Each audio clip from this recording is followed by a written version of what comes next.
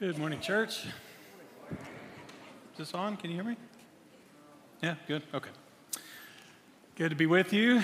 My name is Dean Barham. If you're just joining us, I'm the lead minister here. I want to welcome you to the A&M Church of Christ.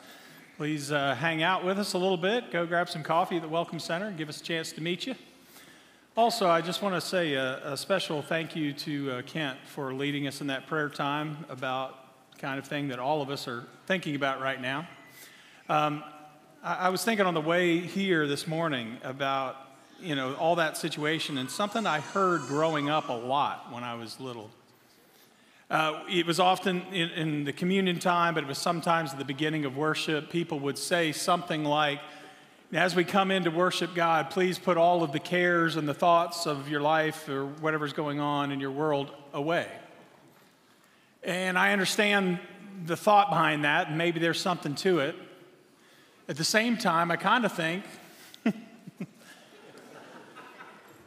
this is proving the point. I kind of think that's the opposite. I think it's the opposite of what we ought to do. Well, I can't think of a better place to bring whatever we have on our heart and our mind than worship. Whether we're passionate about something, whether we're grieving about something. I think about how the songs sound different to me today when I'm thinking about our Ukrainian brothers and sisters, right? So what a better thing to do to actually bring whatever you have and just bring it to worship. Like God already knows it's there. Why do we segment it out? Why do we compartmentalize it? Let's just bring it all there. And that really is the point of this whole series, really. We want to bring everything we have, our entire life, to God. And we want God to teach us more about what it looks like to have a transformed life that's going to make a difference in the lives of other people. So for this series, we got a couple weeks left. We're just asking God to show us, how did Jesus train to live the extraordinary life that he lived? And we've looked at different ways and different avenues that Jesus has had a rhythm for his spiritual training program, and want to look at one more today. If you have your Bibles, we're in Luke chapter 4. We're going to start in verse 14. We've looked at passages right before this and passages right after this, even alluded at some point in time to this one. This is Jesus' kind of opening mission statement sermon in the book of Luke. Luke chapter 4, verse 14. This is the gospel of our Lord. Jesus returned to Galilee in the power of the Spirit, and news about him spread through the whole countryside. He was teaching in their synagogues, and everyone praised him. He went up to Nazareth, where he had been brought up, and on the Sabbath day he went into the synagogue, as was his custom. He stood up to read, and the scroll of the prophet Isaiah was handed to him. Unrolling it, he found the place where it was written, "The Spirit of the Lord is on me, because he has anointed me to proclaim good news to the poor. He has sent me to proclaim freedom for the prisoners and recovery of sight for the blind, to set the oppressed free, and to proclaim the year of the Lord's favor." Then he rolled up the scroll, gave it back to the attendant, and sat down. The eyes of everyone in the synagogue were fastened on him. And he began by saying to them, "Today, this scripture is fulfilled in your hearing." All spoke well of him and were amazed at the gracious words that came from his lips. "Isn't this Joseph's son?" they asked. Jesus said to them, "Surely you will quote this proverb to me, 'Physician, heal yourself.' And you will tell me, 'Do here in your hometown what we heard you did in Capernaum.' Truly, I tell you," he continued, "no prophet is accepted in his hometown. I assure you, there were many widows in Israel in Elijah's time when the sky was shut for 3.5 years. And there was a severe famine throughout the land, yet Elijah was not sent to any of them, but to a widow in Zarephath in the region of Sidon. And there were many in Israel with leprosy at the time of Elisha the prophet, yet not one of them was cleansed, only Naaman the Syrian. And all the people in the synagogue were furious when they heard this. They got up, drove him out of the town, and took him to the brow of the hill on which the town was built in order to throw him off the cliff. But he walked right through the crowd and went on his way." This is the gospel of the Lord. Let's pray. Father God, may the words of my mouth and the meditations of our hearts be acceptable in your sight, O Lord, our rock and our Redeemer. Amen. Have you ever stopped to just think about the significance of everyday routine moments in your life? You think about that? We get up in the morning and we just start doing things. We have a routine. Coffee is always in mind. There may be something else in you. There's always a routine. And there are all of these activities that we do that are repetitive. We don't even think about them. It is routine to us. But do we ever stop for a moment and ask, is there a significance behind the habits and routine of our lives? I remember I was doing a wedding one time, and I was watching as the couple came up, and the father of the bride put her hands into the waiting groom's hands. And as I was watching them, I remember the story they told me about how they met. It was a routine, everyday moment. They were doing what they did all the time on, I think it was a Saturday that time of year. And they were at the place they would always be at that time of year. They were on a softball field. My friend Kevin showed up, as he always did on a day like that.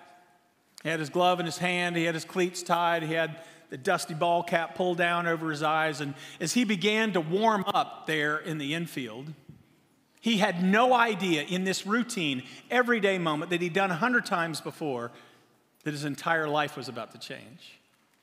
Because, of course, he met a young lady. He would later tell me, I remember meeting her. She was cute and she was kind of funny, but beyond that, he didn't think a lot about it. Sometimes, though, you're in a significant moment and you do get it.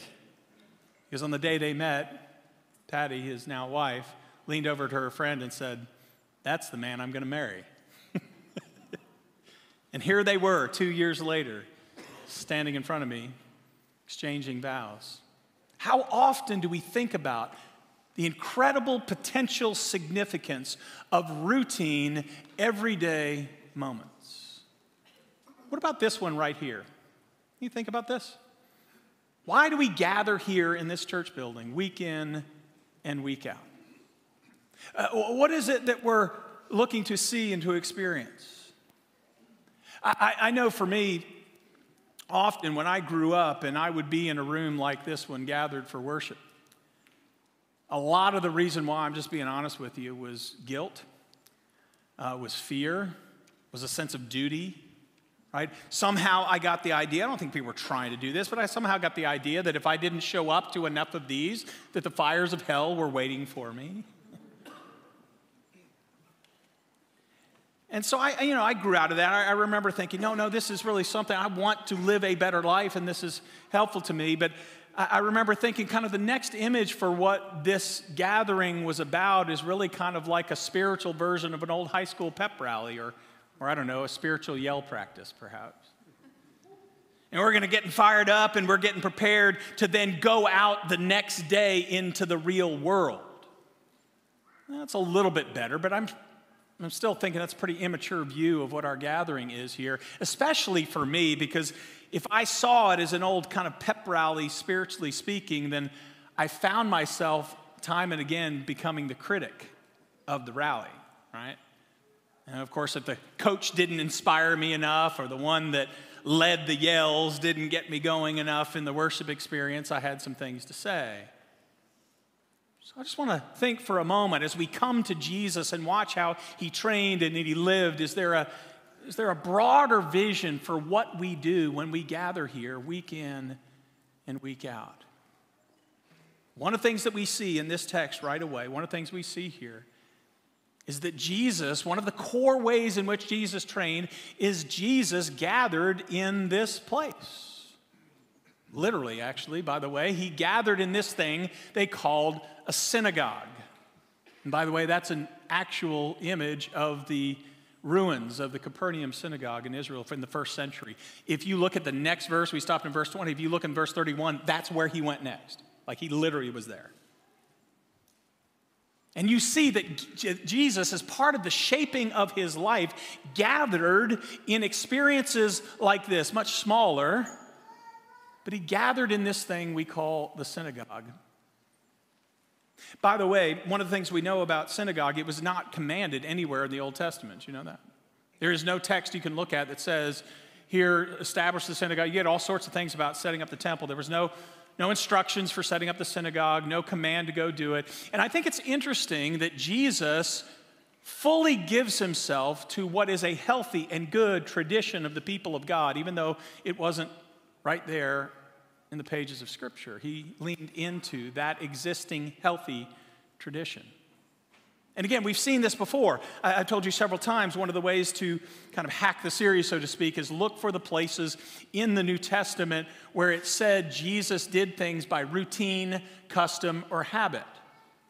So back in chapter 2, it said that his family went up to the festival of the Passover, as was their custom. And then at the end of the book, how did Judas know where to go betray him? It says he went to the Mount of Olives as usual. And we talked a while back about Jesus going out for solitude and connection with God and prayer. And it says he often withdrew to desert, lonely wilderness places to pray. And then did you catch the language here? It says he came to the synagogue as was his custom. If it was Saturday, Jesus was gathering in the spiritual community of their version of church. Synagogue literally just means to gather together as a people. It is the Jewish version of the word that maybe you've heard before for church, ecclesia, the called out assembly. It's an assembly of people. And Jesus fully gave himself to this assembly. What went on there? Oh, here's the thing, just like any other spiritual community gathering, it will have its own variations, but we do have some sense of what happened in a first century synagogue worship. Now, some of this became even more fixed after the temple was destroyed in AD 70, but we know that pretty much there would be something like this going on in Jesus' worship service. One of the first things they would do is they would pray and read and confess together what we now know as the Shema. Shema is Deuteronomy chapter 6, right? Hear, O Israel, the Lord our God, the Lord is one, and you shall love the Lord your God with all your heart and all your soul and all your mind and all your strength. And they confess that together as the people of God. In fact, if you want to see somebody unpack this beautifully, Scott McKnight writes a book called The Jesus Creed and talks about how Jesus' life was shaped by praying this prayer over the course of his life. So much so that when he's asked what the greatest command is, this is what he quotes the Shema and then adds to it from Leviticus as well. This is part of their worship. There's a thing that came to be known as the 18 benedictions. Don't know if there were exactly 18 at the time of Jesus, but here's the thing to think about. When Jesus went to worship, they didn't just get up and kind of spontaneously pray off the top of their head. I suspect there was some of that, but they would pray scripture, and they would pray prayers that had been prayed for years before that time. And there were 18 of them. By the way, after Christianity took root and there was this division with Judaism and Christianity, they added a 19th to curse you. The 19th benediction is a cursing of Christians, and it's in synagogue worship by the end of the first century. There was a priestly blessing. We're not totally certain whether this was in early first century or not, but we get a sense that it was probably there. You've heard the blessing before, right? In Numbers chapter 6, the Lord bless you and keep you and make his face shine upon you. That was done at some point in time in there. We absolutely know for sure, and we see this right here in Scripture, that Scripture was read. Extensive readings of Scripture. They would read through the Torah, first 5 books of the Old Testament again and again, and then they would do a reading from the prophets. And often there would be reading from the writings because they would literally pray the Psalms in their worship. And we know there was a period of time, what we would call a sermon. There would be instruction, sometimes even literally translation of the Scripture. They're saturated in the story of God. And then there was somebody there whose job it was to take care of the offering that was given and to distribute it to the needy in the community. And then lastly, this one is interesting to me. There was a prayer of praise and yearning and longing for the coming of the kingdom of God. And if you look closely at it, early on, that was started early on in the first century. There are parts of it that sound very similar. Jesus is much more personal, very similar to the prayer that we now know as the Lord's Prayer. And every Saturday, Jesus fully gave himself to the rhythm and the routine and the habit of gathering with the people of God, reading Scripture, praying Scripture, confessing their lives to God, and then going out in service into the community. This is what it looked like week in and week out. And when we look at this is part of what I think about. This is why we're here. Why? Among other things, we are here to practice language that literally creates worlds. We practice language that creates and recreates worlds. Maybe you've heard this image before, or this language before, often attributed to the philosopher Wittgenstein, but the idea goes all the way back to Genesis 1. Words and language create possibilities. Words and language create worlds of experience we could not have without them. Perhaps most often you've heard this referred to when people talk about the multiple words for snow that an Eskimo has because they're able to experience more of the world. There's actually a debate about that, believe it or not, but there's not about this idea that the words that we have enable us to experience things we would not know of or experience otherwise. Words and language create worlds. And sometimes the language that we have will create a world of hope that did not exist before. Sometimes the language we experience when we come together as the people of God will create a world of possibility or opportunity that we didn't see before. And sometimes the language of Scripture will give a conviction for a better way to go, or a healthier way to go, or a different way to go than we thought about before. And you see this literally in the story. Jesus starts out by giving them language from Scripture and then from his own mouth that opens up a world of hope they did not know when they walked in the synagogue that day. By the way, do you see Jesus submitting to the rhythm of their church? He didn't pick the book that was being read. They read Torah and they read prophets. It says they handed him the scroll of Isaiah. He said, great, I can work with that. And he flipped to this glorious language. Could you imagine being there that day? And when he started taking these ancient words and putting it in that present moment, an entire world of hope was opened up. The Spirit of the Lord is on me, he said, to proclaim freedom for the prisoners, good news for the poor, and to declare that God's Jubilee, that's what it refers to, the year of the Lord's favor is right now. Perhaps you've heard of that before. So maybe some of the stories in the Old Testament, there were commands about a year of Jubilee. Every 50 years, everybody would be set free. Everything would be set free. Wouldn't it be great? All student loan is gone.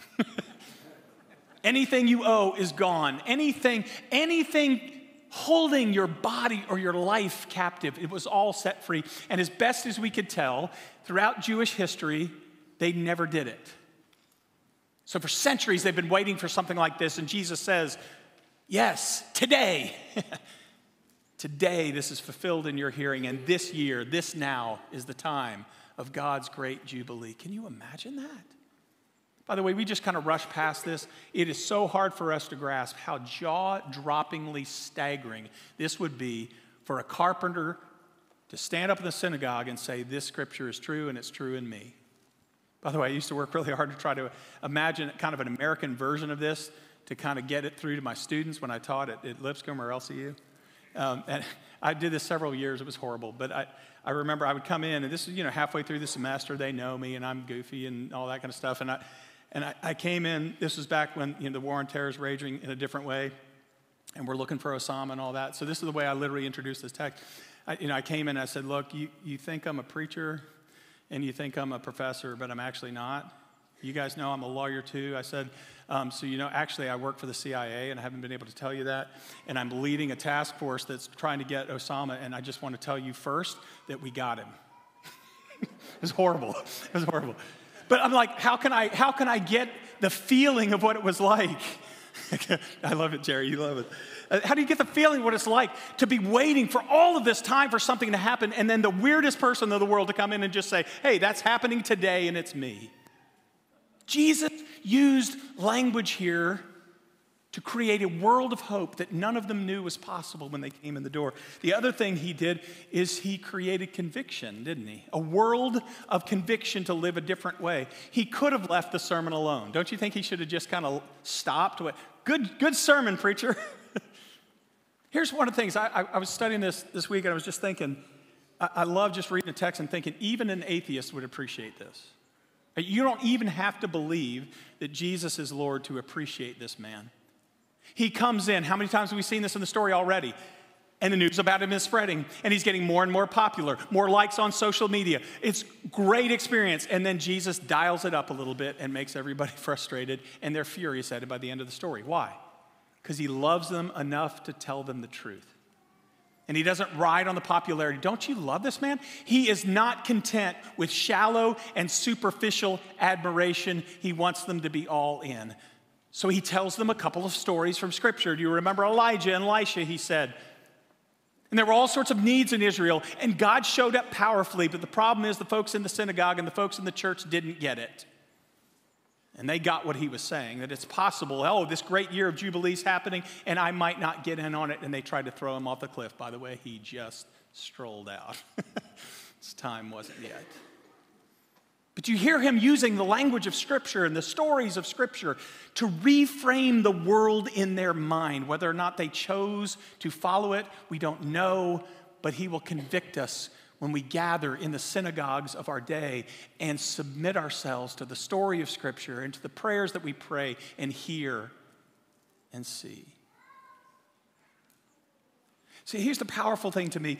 When we come to worship, what we're doing is we're turning our attention to what is ultimately true and real, and we do it by a very simple thing that we don't think about a whole lot. We do it by repetition and habit and custom. You know, repetition gets kind of a bad rap sometimes. Jesus, let me be very clear, Jesus never condemned repetition. What did he condemn? Vain repetition, empty repetition. He didn't condemn repetition. He did it himself all the time. Maybe some of you have come across the bestseller book called Outliers by Malcolm Gladwell. And who knows about the numbers, but we know the principle is true. What Gladwell says is it takes about 10,000 hours to become a master at anything. 10,000 hours. If you want to become proficient, not just proficient, but a master at a musical instrument or a foreign language or whatever your profession may be, you give yourself to it. By the way, they calculate the numbers. That's 3 hours a day for 9 years. You become a master at anything by repetition, healthy repetition. And that's what Jesus is doing in this moment, is he's showing us that something that we do again and again and again shapes us and trains us, informs us, listen to me, in ways we may not even realize in the moment. We're just out throwing the softball, and the world's about to change. I think a great example of this is this little church in France, Les Chambon. Especially now with what's going on in the world, I love the story of this little church. From 1940 to 1944, for 4 years, they risked their lives to take care of refugees coming out of Nazi Germany. They put their lives on the line. Tiny little church. This small little church, God used to save over 5,000 people in 4 years. Now, here's the thing. If you go look at church historians that looked into this, why did they do that? Because they made a commitment some decades before to be sold out in their worship to depth at looking at the life and the story and the mission of God. They read extensive Scripture in their churches. They prayed spontaneous prayers, but they also prayed Scripture again and again. They prayed prayers that had been prayed for 2,000 years. They gave themselves to worship in such a way, when the moment happened, they couldn't help but to live out the story, listen to me, that they had rehearsed for 20 years. Here's the way one historian puts it. In their worship, the love they preached was not simply adoration, nor was it simply a love of moral purity, of keeping one's hands clean of evil. It was not a love of private ecstasy, important in today's world, or a private retreat from evil. Listen to this. It was an active, dangerous love that brought help to those who needed it most. Why did they risk their lives? Because they had practiced and repeated the story of a God who gave his life. Every Sunday they gathered in that little church, and it changed the world.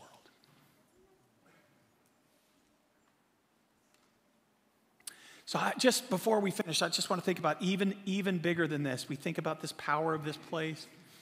Did you know that before the synagogue was a place, it was a vision? Before it was a place, it was a vision, a dream in the mind of God. Oh, I know I said it's not mentioned anywhere in the Old Testament, the synagogue is a gathering place. But from the beginning, God had in mind a gathering of people that would be set apart that could change the world. And so here's some examples of those passages. In Genesis 17, God renames Abram and calls him Abraham, the father of many. Why? Because he says, I'm going to be fruitful in your life in such a way that you won't just have one nation that comes out of you. It won't just be about Israel. The Lord knows it won't simply be about the United States or anybody else. It says many nations will come from you. God had a dream when he called Abraham from the beginning to make a gathering that is worldwide of people that are sold out for him. We see the word, by the way, of synagogue. It's just not a place yet. It's a dream. Look in Psalm 50. It says, the mighty one, God, the Lord. He speaks and summons the earth. And it says, let me transliterate it for you, synagogue to me, this concentrated people. Gather to me these set apart people. And at the end of time, what is God going to do? In Revelation 7:9, it says, after this, John looks into the heavenly court. There before me was a great multitude that no one could count from every nation, tribe, people, and language standing before the throne of the Lamb. God has always had a dream of an assembly, and he's been gathering it over the course of time through his son, Jesus Christ. So I want you to think about that when we're thinking of these things. Every time we gather here, it is a sacred moment. And it's not just sacred because we're doing powerful things. The writer of Hebrews wants us to know that we don't just gather here alone. You've heard of the cloud of witnesses before. How about this as a verse? Can you imagine this going on? We are just doing our routine, and sometimes we're unaware of the significance of the moment. Hebrews 12:22. But you've come to a different mountain than the Old Testament mountain, Mount Zion, the city of the living God, the heavenly Jerusalem. You have come, can you picture it, to thousands upon thousands of angels in joyful assembly. Where? To the church of the firstborn. Did you realize that every time we gather in this room, we do not gather alone? The entire throne room of heaven is already engaging in the worship of our God. And it's not just those, the cloud of witnesses are here. For some of you, this is so precious and powerful. Everyone who has gone before us is with us today. I remember going to the funeral of a friend of mine's granddaughter. All funerals are hard. That's a hard one. I'll never forget what he said when we were taking communion. He said, there is no time on planet Earth when we are closer to the ones who have gone before us than in communion. Why? Because Jesus is alive and all of his people are at the table. They are with us as we speak and as we sing and as we pray. This room is not just us. It may be routine. We may be casually just coming into the room, but it is not casual to the King of Kings and the Lord of Lords when we summon his name and his people are gathered. You're stepping into God's very vision in this moment. So please don't underestimate what happens right here, right now. This gathering on Sunday matters. What we do in this moment really matters. Have you heard this before? Listen to me. I'm not making anything like magic about the building, okay? I'm not talking about that. At the same time, though, space is sacred. I'm not just talking about like the building itself. You've heard this before, right? Do you know places have memories to them? Do they not? I like to think of places that we gather in again and again, and they have echoes to them when we come.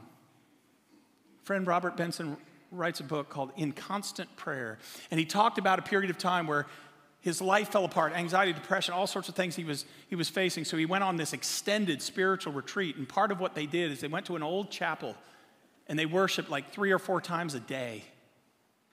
And this is what he writes. Hear this, but as I read about his chapel, I want you to think about this place and the predecessor of this place and this church for 100 years. Not about us, but about God. This is what he says.